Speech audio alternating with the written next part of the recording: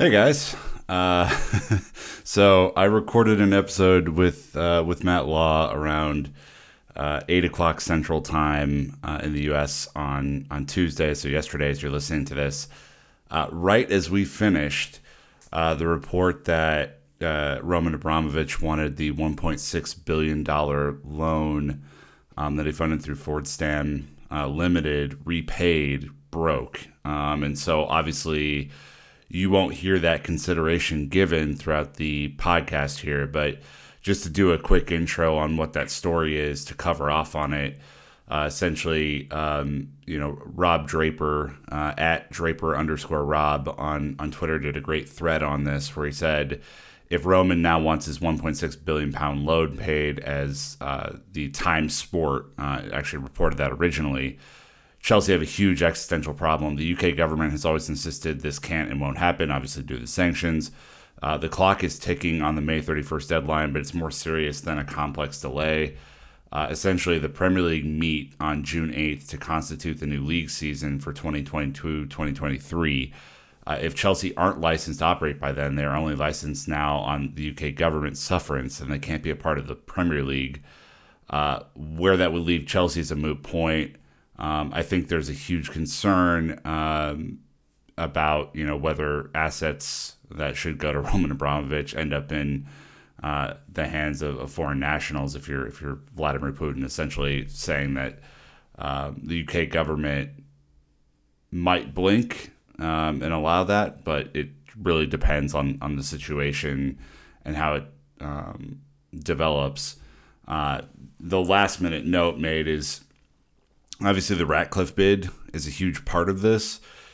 So Rob continues saying, intriguing how last-minute Ratcliffe bid mimicked Abramovich's language. Ratcliffe wants to proceed, wants proceeds to go to the charitable trust to support victims of the war. Abramovich initially wanted to set up the foundation for the benefit of all victims of war in Ukraine. It's almost as if the bid was tailor-made to be what Abramovich wanted.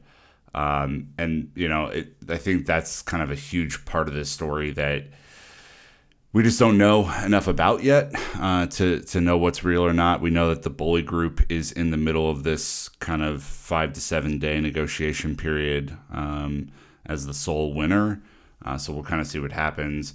But another journalist, David Dawkins, goes on to say, R.E. Abramovich loan, we all got that briefing. We all tested it. We were all told that if he tries to do that, the license to complete the deal will not be offered. Bowley and Rain are just not that dumb. Relax.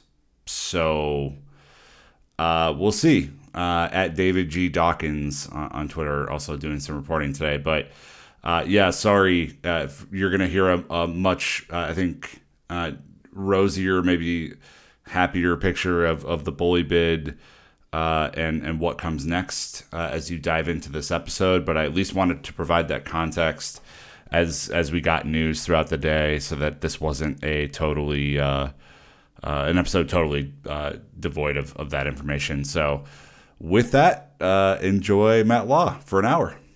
This is Joe Cole. This is Ruben Loftus-Cheek, and you're listening to the London is Blue podcast. All right, welcome back, Chelsea fans, to another episode of the London is Blue podcast. Riding solo this morning. That's right, Brandon, Dan on business. That means little old Nick taking the reins as fourth choice host with our good friend Matt Law. Matt, how are we doing? Yeah, good. I think we'll be fine. I've done this solo with a couple before. I'm not sure we've done a solo edition before, so I'm looking forward to it. Well, I'm much better than the other guys, so it should be a lot of fun. You, of course, are listening to a Matt Law special. We haven't had one of these in a few weeks, Matt, because there's been odds and ends to report. It hasn't been anything crazy over the last couple of weeks until last Friday, and then everything started to happen again. Well, I mean, there's been, it's still been busy, but the difficulty is the last couple of weeks it's been difficult to say anything for sure, and we've all just been waiting for that day that came on Friday, and there was always that fear that we would do one of these shows, and then in between speaking to you in the edit, everything would change. So I think it was probably safer to leave it until we had some clarity, albeit there's a little bit more clarity probably still to come. But yeah, Friday reminded me, do you remember the first day, the Friday night, when it was the shortlisted bidders and everything went crazy? The Friday got like that. It was, it was a kind of rocky ride and bits of information coming from everywhere and trying to piece it together. Quite good fun, actually. Quite good fun. As long as you haven't got any social plans, it's good fun. As long as you can be looking at a screen for 24 hours a day, it's a hell of a lot of fun. Pretty much. But that's been my life the last couple of months, to be honest with you. So there you go. Well, let's start there. How are you doing? How is your life? How's everything going with you? And how excited are you for this process to actually move forward and potentially be done? I'm very excited for it to get done. Look, it's I can't complain. You know, there are a lot worse jobs. It's just difficult because it's that feeling of a paranoia grips you that the minute you leave your phone or the minute you commit to do something, a paranoia grips you that will be the time that an announcement gets made or something happens and you're stuck in a very difficult position. I've literally been taking anything I do, even on days off, I've been taking my laptop with me, bag, just in case. I'm usually quite good on my days off and stuff, switching off my phone, but can't really switch off the phone or anything. So yeah, it's just been full on. And like I say, it's always that, no matter how much people will tell you, oh, today, nothing's going to happen today, it'll be a quiet day, whatever. It's that paranoia at the back of your head. I mean, before Friday, actually, I was paranoid because I had tickets to go to Villa as a fan with my kids to Villa Norwich on Saturday. And I'd convinced myself that even though a lot of people had said to me that Thursday or Friday last week would probably be the day, I'd actually convinced myself it would just be my luck that I'm going to be sat at Villa Park at 3 p.m. and my phone's going to ping and I'm going to be stuck in the stadium at 3 p.m. with it all going mad. But, you know, we're all a bit of a hostage to fortune on this, as I'm sure you found with the shows. Well, I mean, yeah, certainly. We've tried to schedule this show for the better part of 2 weeks, and it's just been like, where it's like, I don't know, maybe we'll see what happens. But look, this is going to be a good episode. We're going to talk about Chelsea having a preferred bidder and the Boehly Group. Obviously, update the timeline, next steps, and how this will all come to a conclusion eventually.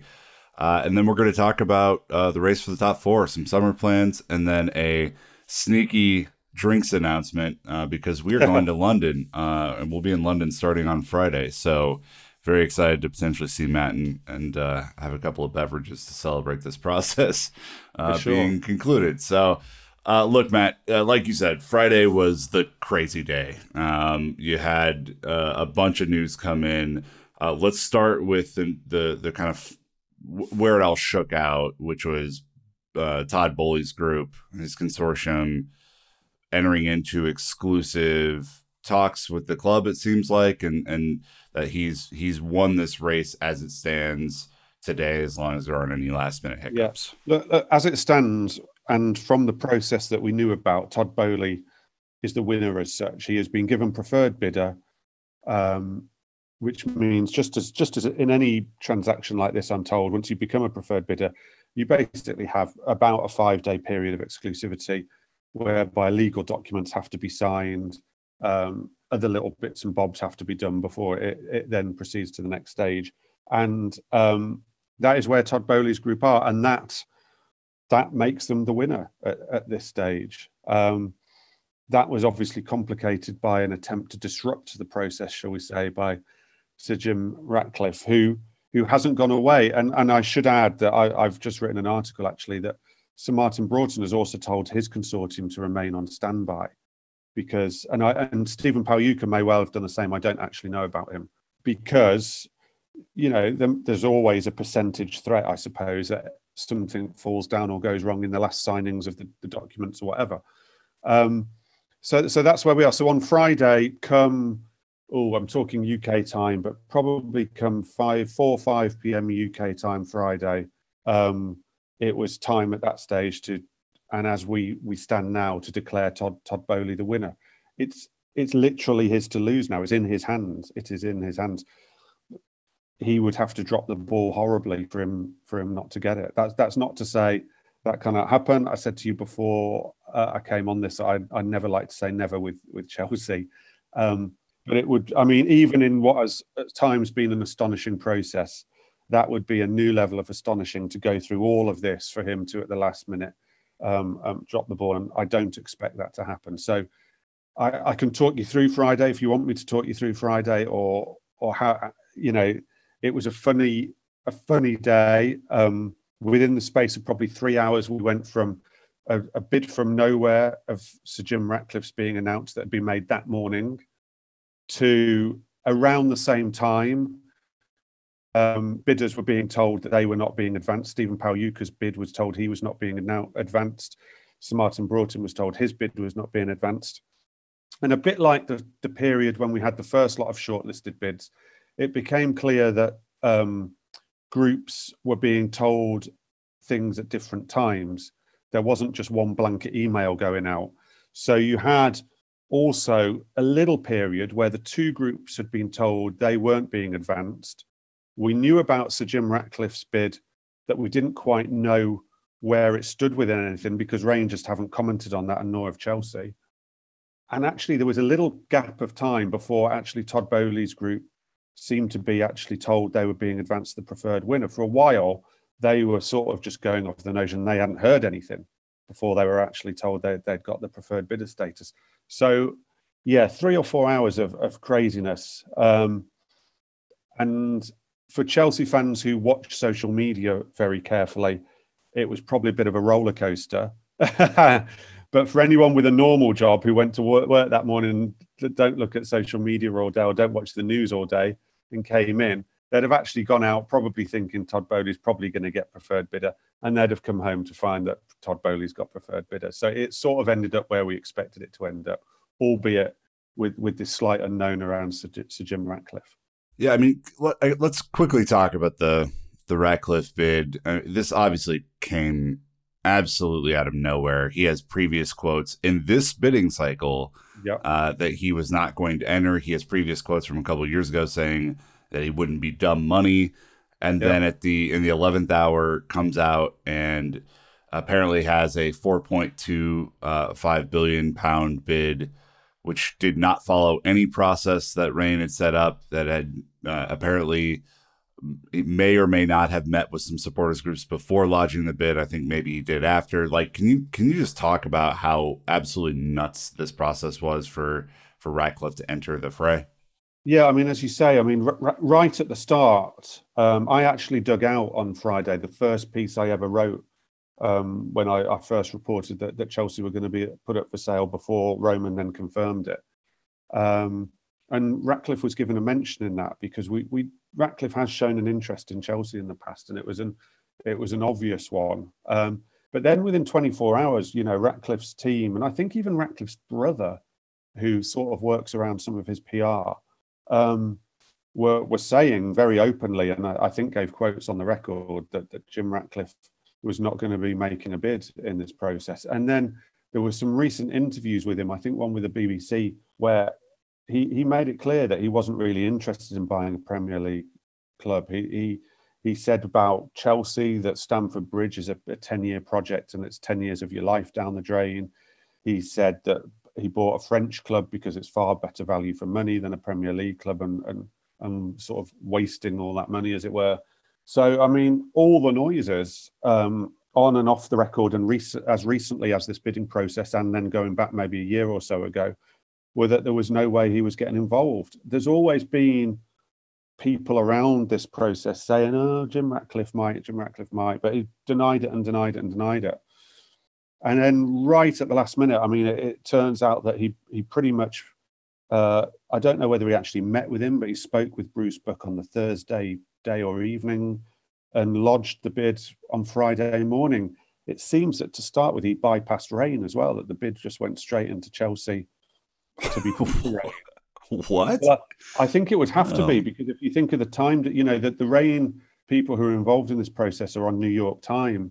So to put in the bid on Friday morning, I think just logistically, you'd have to go straight to Chelsea. Otherwise, you'd have to wait till probably 2 p.m. UK time to actually get that bid in if you were doing it through Rain. So it was it looks like a mad move by him, because why when you're going to do that, why would you leave it so late? Why would you leave yourself so little room for maneuver and leave yourself probably so little chance you're really reliant on at that stage on one of the bids going badly wrong to get in there, and that's still what he's relying on, and he's doing it backwards too, because it quickly became apparent, I checked on Friday, that he'd done no due diligence. He hadn't spoken to any supporters group before lodging the bid.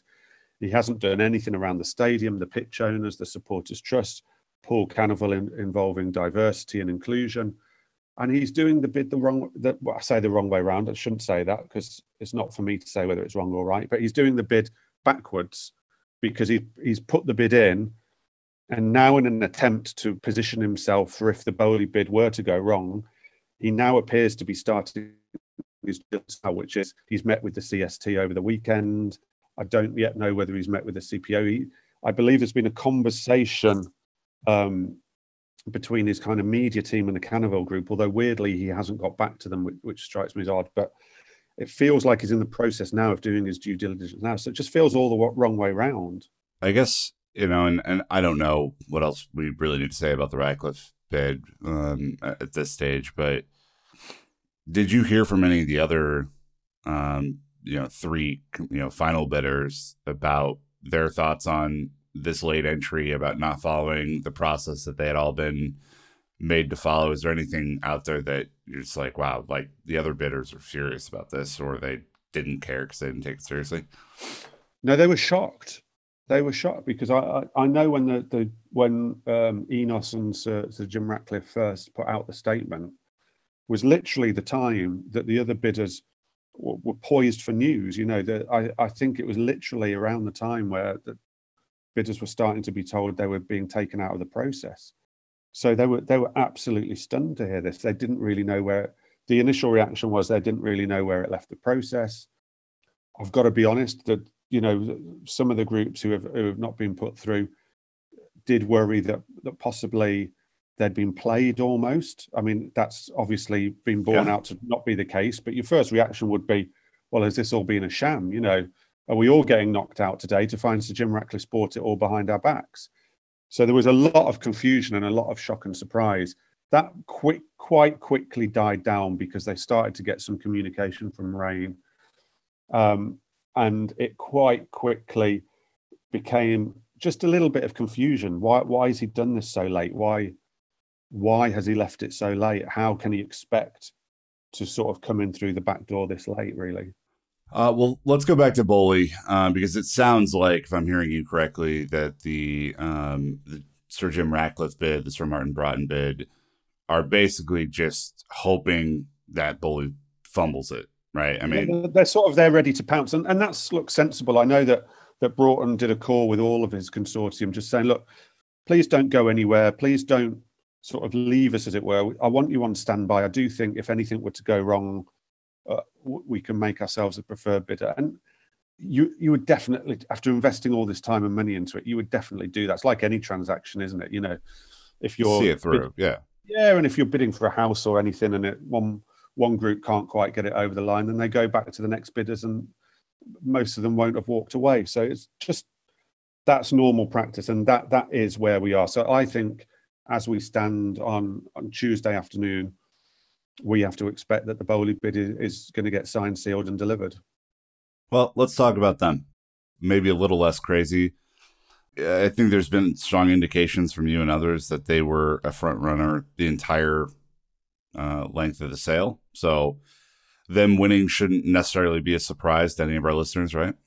No, I mean, look, I took a bit of stick for it, but I've had them as the front runner all the way through, to be quite honest with you.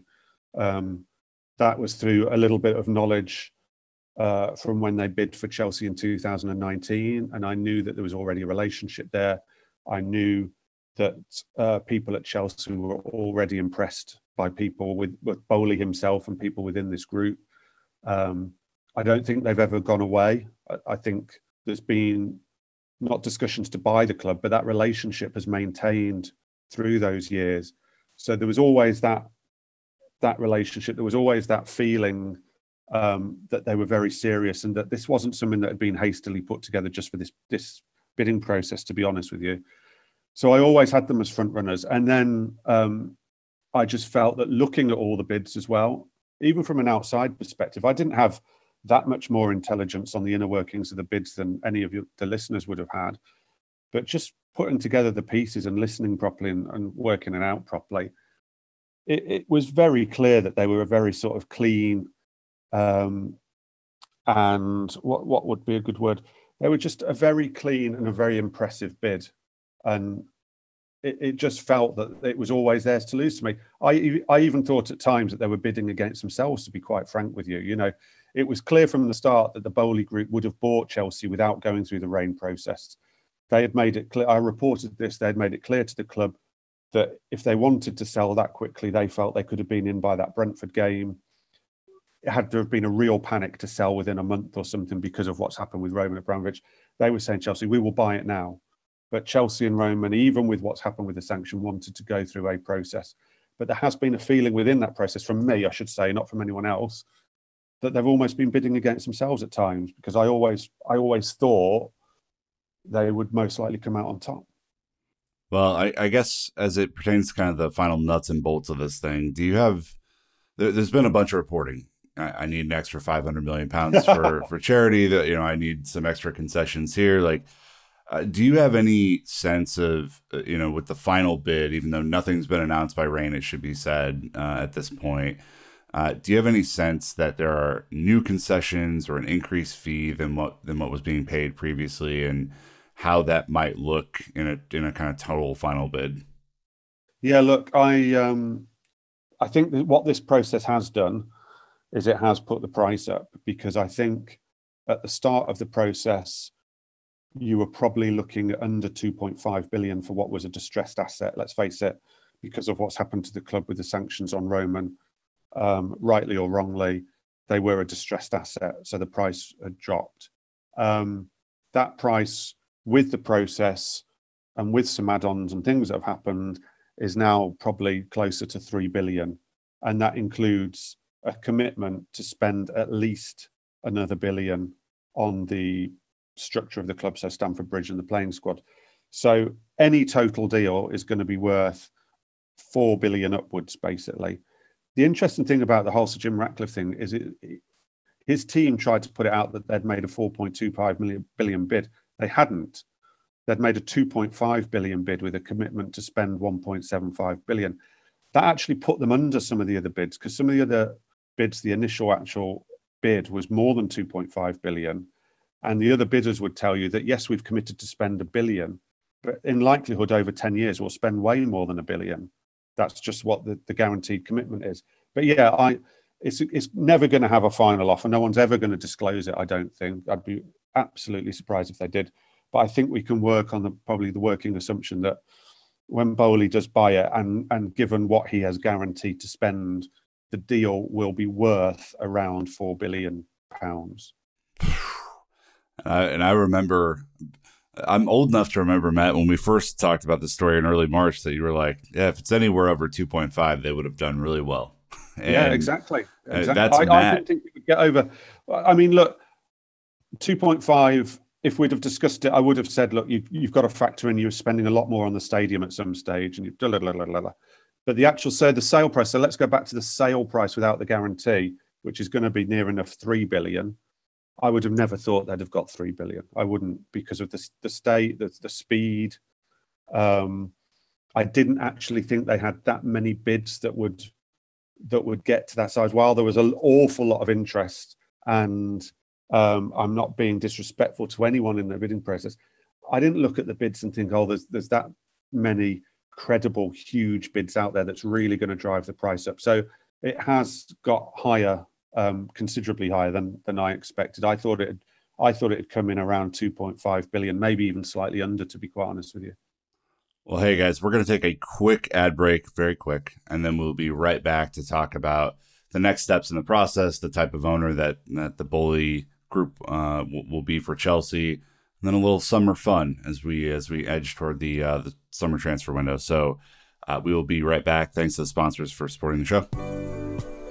All right, our next partner has a product that I use literally every day. I started taking AG1 because, well, it's hard to get a lot of micronutrients in. You know, we're all focused on our macros with protein, carbs, and fat. And now we got to add the micronutrients from fruits and vegetables. It's just hard to eat that many servings a day. So I started doing it just to make my life a lot more efficient. I'm getting better gut health and a more durable, resistant immune system. So what is this stuff? Well, with one delicious scoop of AG1, you're absorbing 75 high-quality vitamins, minerals, whole food, sourced superfoods, probiotics, and adaptogens to help you start your day right. This special blend of ingredients supports your gut health, your nervous system, your immune system, your energy, recovery, focus, and aging, all of the things. Again, I do it. It's easy, it's fast, it's quick.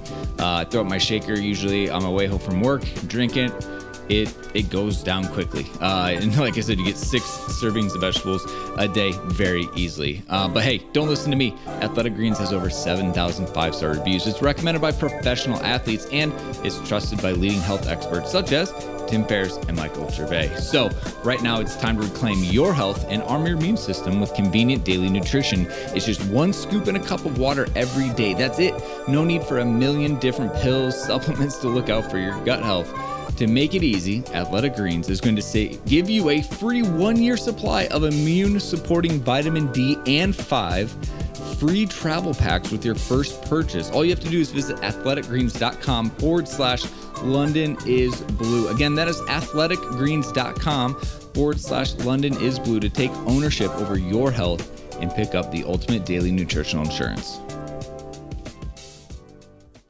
All right, Matt, we're back. Obviously, love hearing all of your updates. And I know there are a lot of really thankful people throughout this process that you've been able to report so frequently on this. Where can people find your writing and your newsletter? We want to give you a bit of a plug here so that we get more Matt Law subscribers, yeah?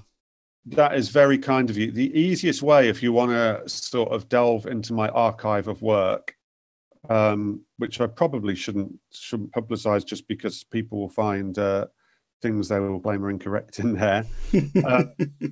The easiest way is if you actually go on my Twitter profile, and there's a link on there to they call at the Telegraph an author page, which will give you access to all the articles I've written for the Telegraph in order.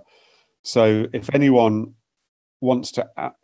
got some sort of wish to sort of self-harm, as it were, and wants to go back over the last 2 months of this process and read every single article, then they're very welcome to do that. But yeah, it's all there. Appreciate that. I'm not a doctor. I wouldn't recommend it. No, definitely not. No doubt. It would send you mad. I'd be throwing myself off a building within about 3 articles, I think. All right. Well, look, we just finished before the break talking about kind of where the bully bid came in financially. Can you quickly talk about, they're in the middle of this essentially 5-day stretch at this point, right? To buy the club, if we're using business days. So can you talk about what they're going through right now, their final steps, and like how this thing actually comes to some sort of conclusion? Yeah, look, that's a really tricky question because people are very reluctant to talk about this little bit of the process and give you any detail. And to be honest, I don't know the detail.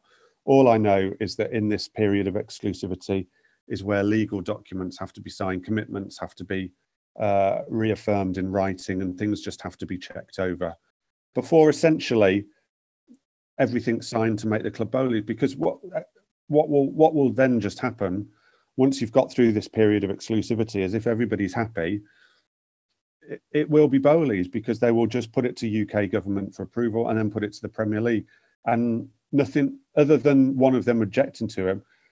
This is the bit where pretty much Chelsea are just signing it over to them and Bowley's recommitting to various things. So that's a broad explanation of what's happening. To give an in-depth of what exactly has to get signed, I would love to have that much information, but I just don't. It's even confusing to know exactly, because again, they don't really want to give us the day that the exclusivity ends, because it becomes like a deadline. And obviously we know that in this process, the deadlines have not always worked out well. I was about to say, yeah, deadlines have not really been respected in this process. And it's even tricky to get a handle on when the 5 days runs out, because we've just had in England, the bank holiday weekend. where we've had Monday yesterday was not a working day in England. So I don't quite know where that lies within. And do you start the process on the Friday, or does it start the day after? Exactly. So we're all slightly guessing over when the exclusivity ends, but it will be sometime this week, whether it be the middle of this week or the end of this week. At that point as well, as long as everything goes well, I would have thought there's a chance at the end of exclusivity, as long as Bowley's bid does actually then go through, that we might have some sort of an official announcement. Well, that'd be a lot of fun to have some sort of official communication about the process. I honestly don't think there was. I mean, I know people have said that the Sir Jim Ratcliffe bid has stopped people making an official announcement on the Bowley bid. I don't believe that to be the case. I don't think with this period of exclusivity and the slight uncertainty, the 1% uncertainty that goes with it, I don't think there would ever have been an announcement on this side. There will only be an announcement, I think, when someone has officially dotted the I's and crossed the T's. So I don't actually think that the Ratcliffe bid stopped any official announcement. That's my own personal opinion. And then you get the sense that the Premier League and the government test should be pretty straightforward once, kind of Chelsea have selected their, and have final negotiations and legal documentation signed. Yeah. I think it's very, very clear. I think the Bowley, a lot of the bidders actually, because a lot of the bidders have been quite open about this, in fairness, a lot of the bidders were very confident to say, we know we will sail through the government test. We know we will sail through the Premier League test. There's an expectation for sure that the Bowley bid would.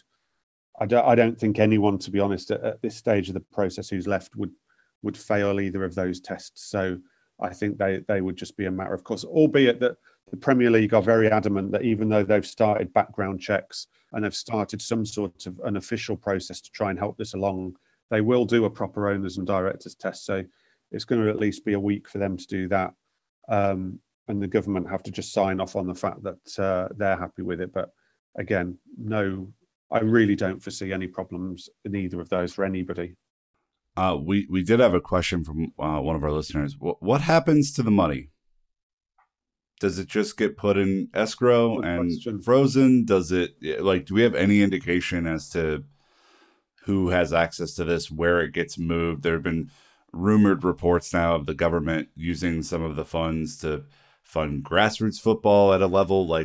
What is happening? I think initially it will probably go into a frozen account to then get distributed.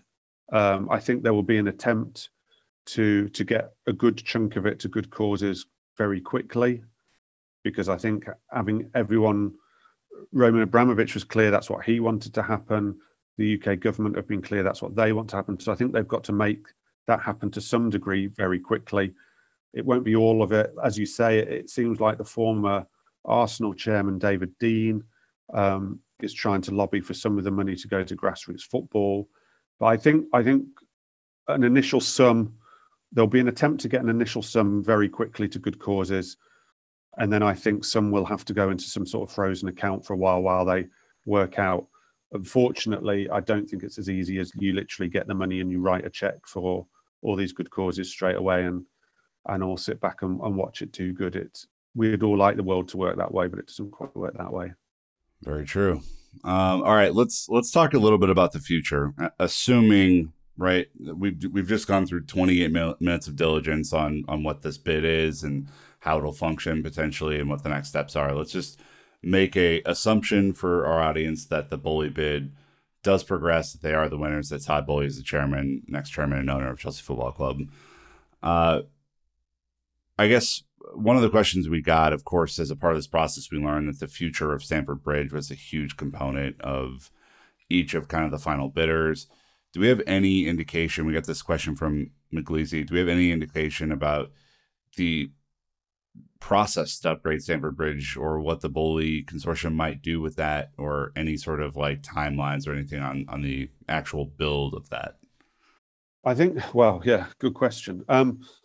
I think they would look to move quite quickly into getting things rolling on that, because it's a very high priority on most of the bidders list. I mean, look at it in in an unpassionate view, that's the only way anyone's going to try really make any money out of Chelsea, is to get the stadium sorted out and try and bring in extra match day revenue and things, and non-match day revenue that way.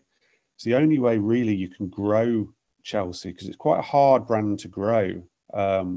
So they will be looking to get that rolling very quickly. That doesn't mean they will be rebuilding Stamford Bridge very quickly, because the planning permission ran out. They have to get new planning permission. I think they've done a lot of, I know the Bowley bid in particular have done an awful lot of due diligence in terms of what would need to happen to rebuild a stadium. It's quite as easy as a normal stadium rebuild. I think it's still down a little bit, which on lots of stadium rebuilds you don't have to dig down. The exit and entry points are a little bit of an issue, which again, not on all stadiums are they quite such an issue. But they've gone through all this. They have spoken at length with the build lead on the project of Abramovich's project for a new stadium, so they know the sort of problems, they know the issues. I think that's a guy called David Hickey, but I'm speaking off the top of my head, so apologies if I've got that name wrong. And yeah, they will move quickly on that, but that doesn't mean to say bulldozers will be moving in this summer or anything like that. But they are moving. They will definitely move quickly on that. It's one of their priorities, and they're far down the line with what they would do and how they would do it. They would then just have to start a planning process, I'd imagine. So do you get the sense that they're going to go for a full rebuild and not the stand-by-stand construction, or is it still... Yeah, I think I should have said that it will be a stand-by-stand, from what I understand, rebuild, should I say, rather than complete, or redevelopment rather than a complete rebuild. It's become apparent that even though in theory, you can knock down Stamford Bridge and rebuild it, as Roman plans did show, it would take so long and take so much money and keep the fans away for so long that in reality, it's just not very palatable for anybody. So I think all the groups got to the stage where they would go for the stand-by-stand redevelopment. And yeah, I should have said redevelopment over rebuild, because that is probably a more accurate way of describing it. One curveball in here is that there could be some new government regulation around football soon with this fan-led review and the Crouch kind of committee on football.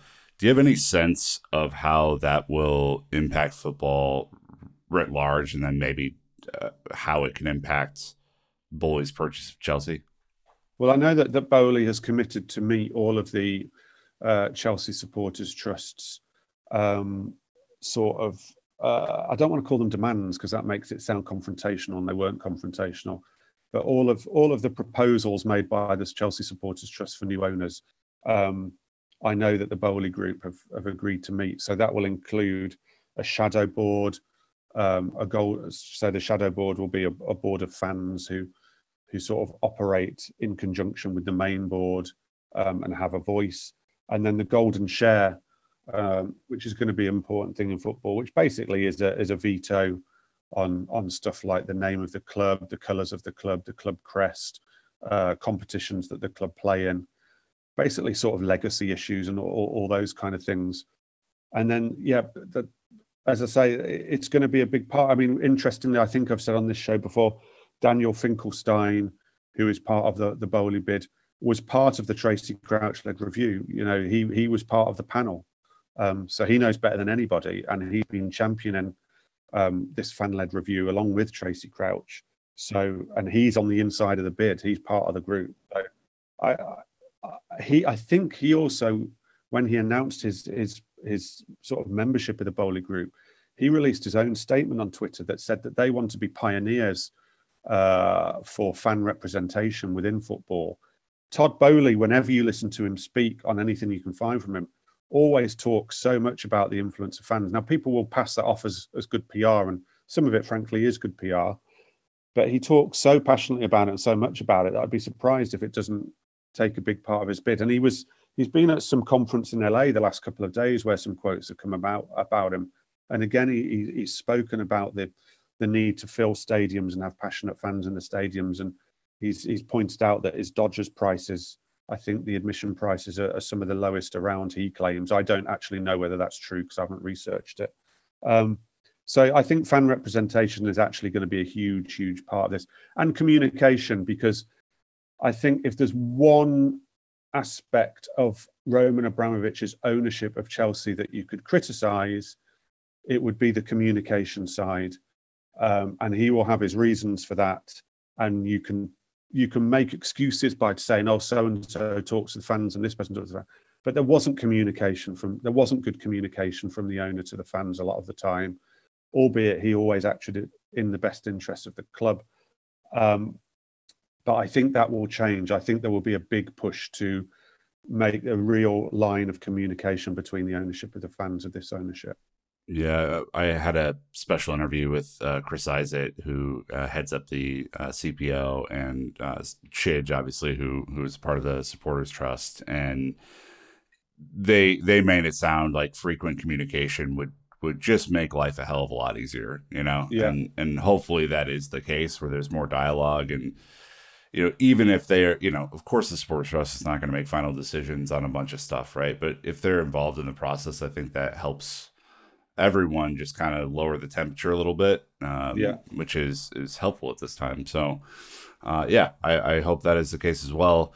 You wrote an article, had to be almost 2 months ago in this process, about the type of owner that Todd Boehly will be for Chelsea. You know, you mentioned that he prioritizes winning.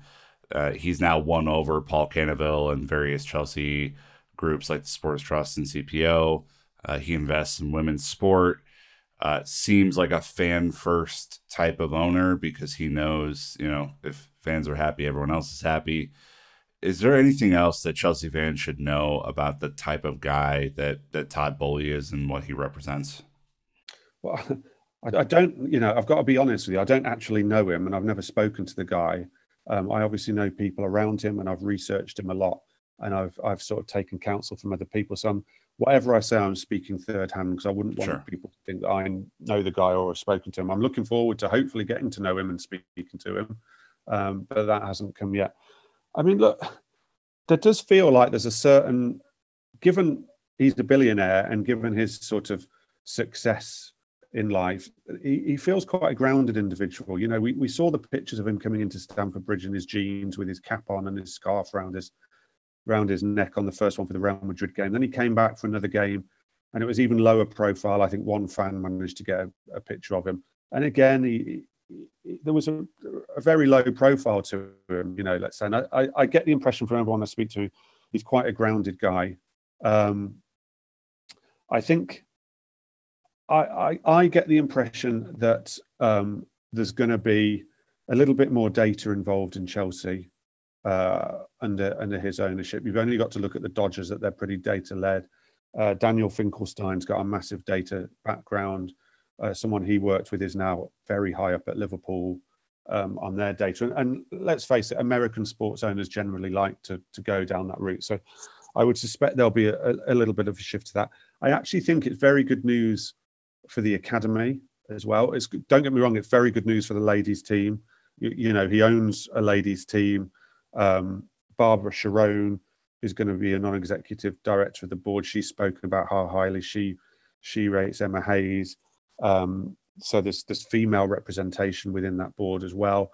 I think it's very good news for the ladies team. But I always, like I say, focusing in on the men's team, I think it's good news for the academy, in that I think there will be a real sort of reliance to bring through, you know, homegrown players, particularly as how successful it's been in recent years.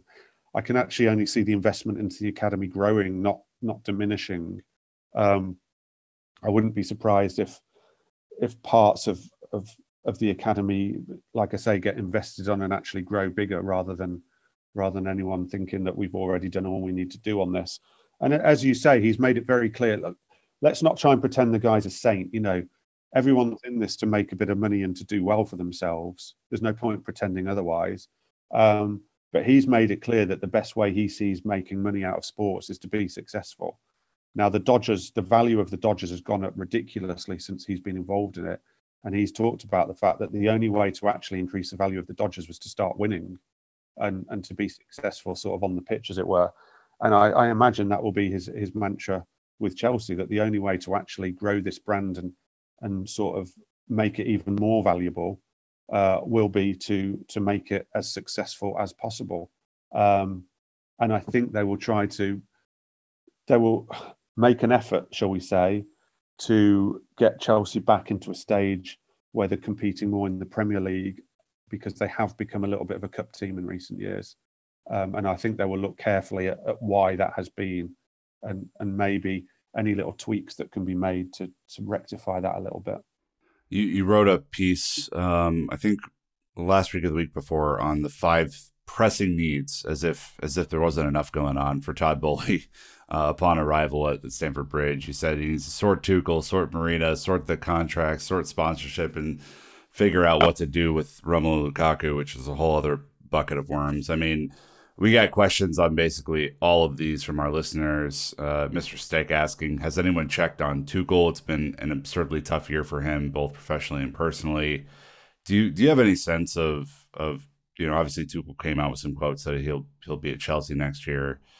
Do you have any sense of what the hell he's been going through at this stage? I mean, it has to be just the craziest moment of his life. Yeah, I mean, I don't. To be honest, I don't. I mean, we know Thomas on a professional sense. No, I don't know him I don't know what his personal life's like or what's going on there. So I don't really know what his away from Chelsea. I don't know how it's been for him. It's got to have been a difficult time professionally with Chelsea, just with everything that's been going on. I think it has for everybody at that club. They've been having to get used to things that no other clubs really had to get used to because of the limitations that have been placed on the club. So it's not been easy from that point of view. They've been able to start trying to plan for the summer on the expectation that there will be a new owner. But as he said last week, they've not actually been able to move on any of those plans. So they've had that hanging over their heads. The future of players they've already got, they've had their hands tied on that. So it has been a tough time. But I think Thomas will know that he's in a very strong position. And everything I know about the Boehly bid would suggest that they realise that he is one of the club's strongest assets, and that keeping him happy and backing him will be one of the most important things they can do when they get their hands fully on the club. When they are in a position where it is appropriate to do so, which is probably not quite now when they're in an exclusivity period, but probably not long after that exclusivity period's passed, assuming it all goes through as we do, I think one of their first moves will be to contact Thomas Tuchel and either speak over the phone with him or attempt to meet him, because he very wisely took himself out of this process because he didn't want to be looked to sort of favour one bid or the other.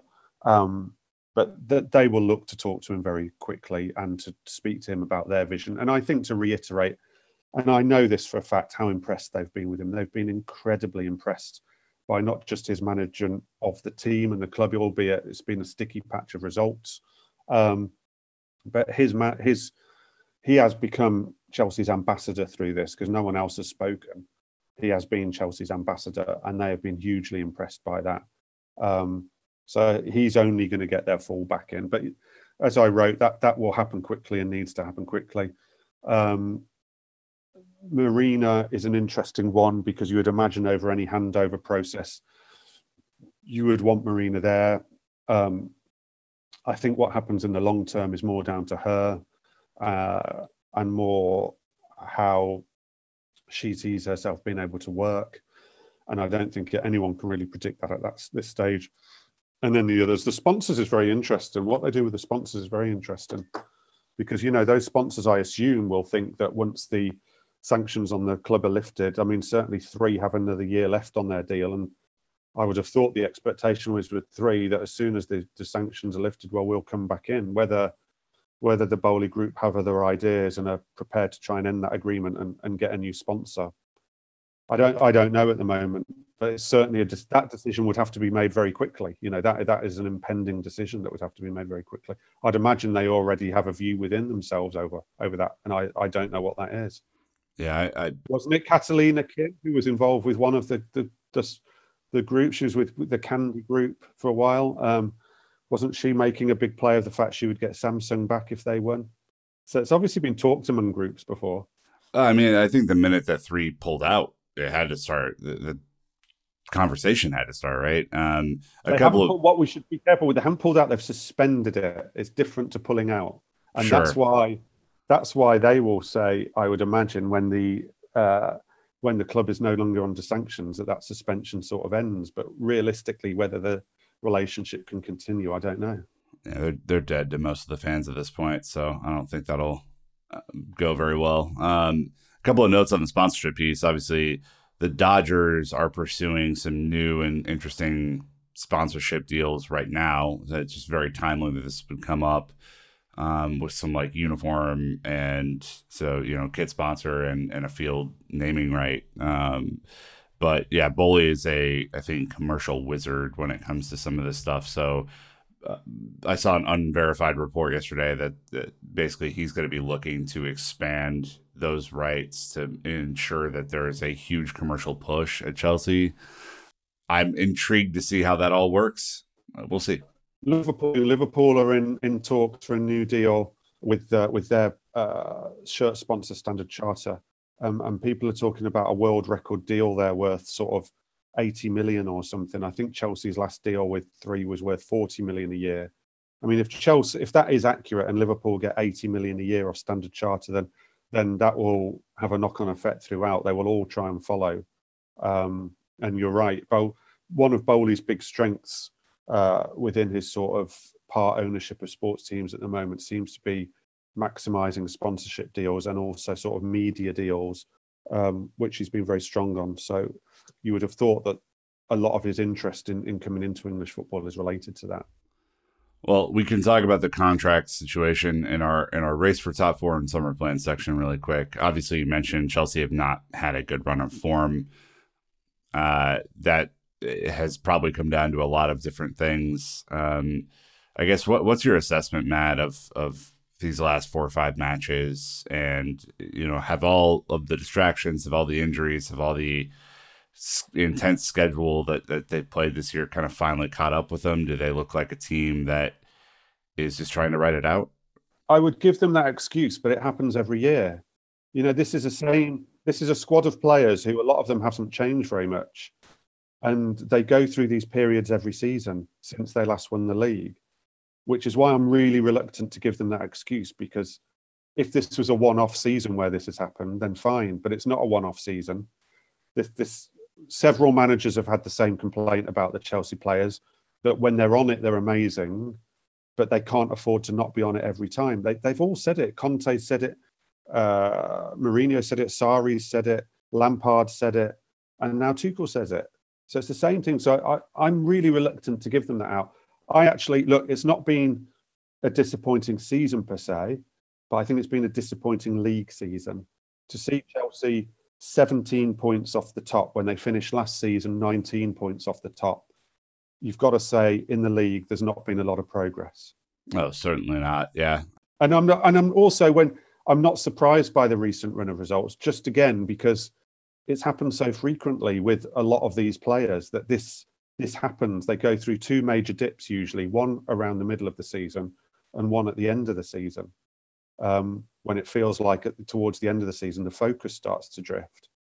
So I'm not surprised by it. I find it disappointing. And I think until it's properly addressed, they'll never get anywhere near winning the league. They just won't. Do you think that Chelsea will eventually make top 4? Oh, they'll make top 4. They'll finish third. Confidence personified. Yeah, they'll finish third. And I think they'll comfortably finish third. I'm not worried at all about. I know mathematically, we can all start to say about looking over their shoulders and they haven't sealed it. I genuinely don't see that as a problem, but I also genuinely don't see that as anything to particularly write home about or anything like that.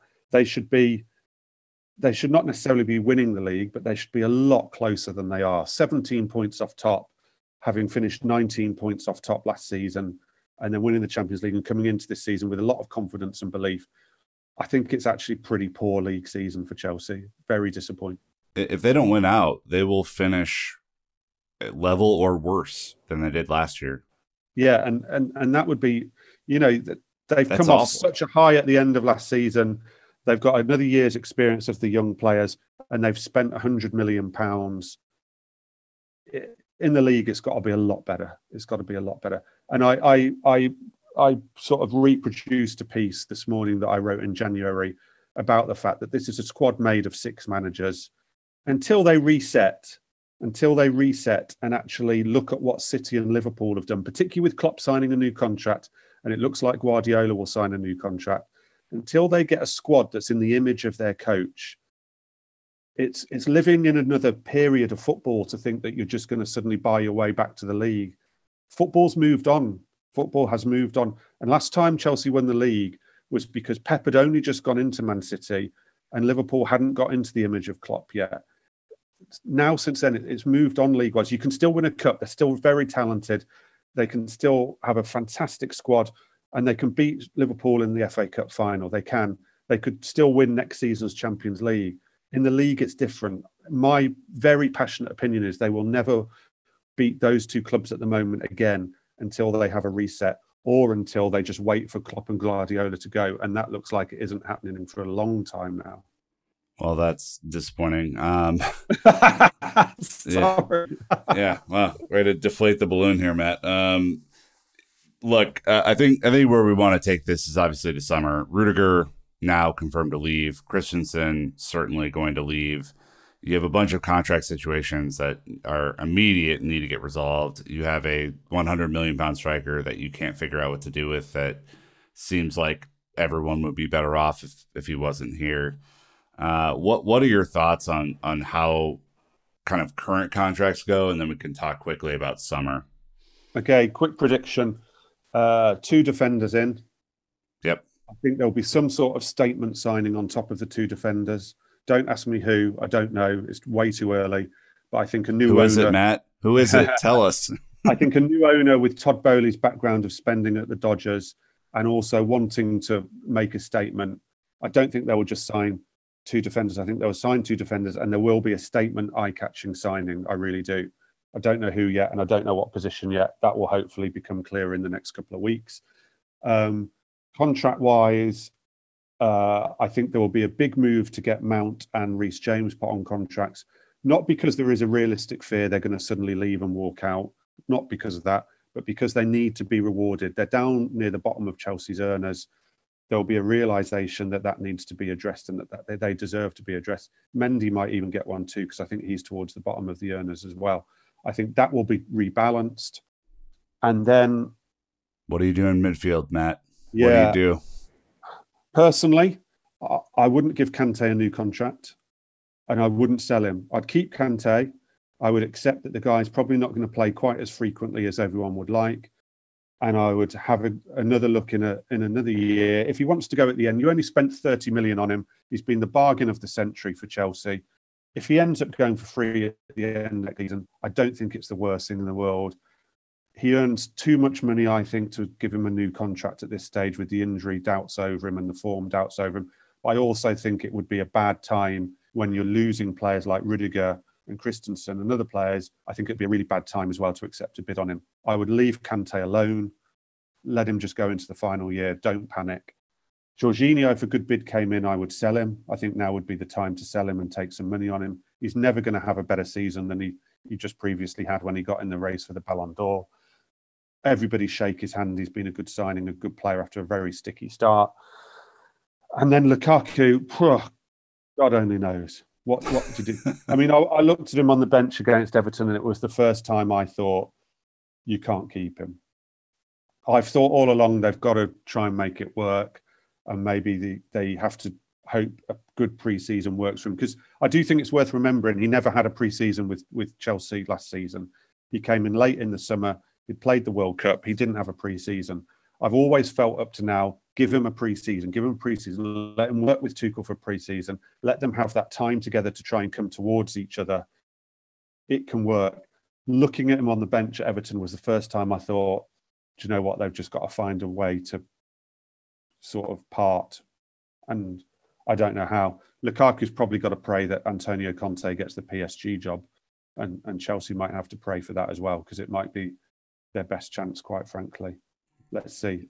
Yeah, TBD. Well, final note, we are going to hopefully see you in about 7 to 10 days time. We'll see kind of in that week. Hopefully Chelsea have been sold and you can take a couple of breaths and maybe get on a couple of beverages here. But hopefully I won't be meeting you with my laptop. That would be very disappointing. That would be incredibly disappointing. We had we were going to go over in December, have this huge holiday boozy brunch thing, and then COVID derailed us, and now this whole sale it's just crazy. But we will have a couple of beverages, yeah?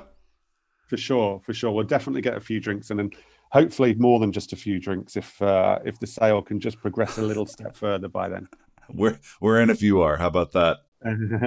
Very good. All right. Well, thanks for the extended pod, Matt. We appreciate all of the time, all the reporting that you've been doing to keep us informed on this. It's been a crazy process, but we're going to go shout Matt out. And until next time, Chelsea fans, you know what to do. Keep the blue flag flying high.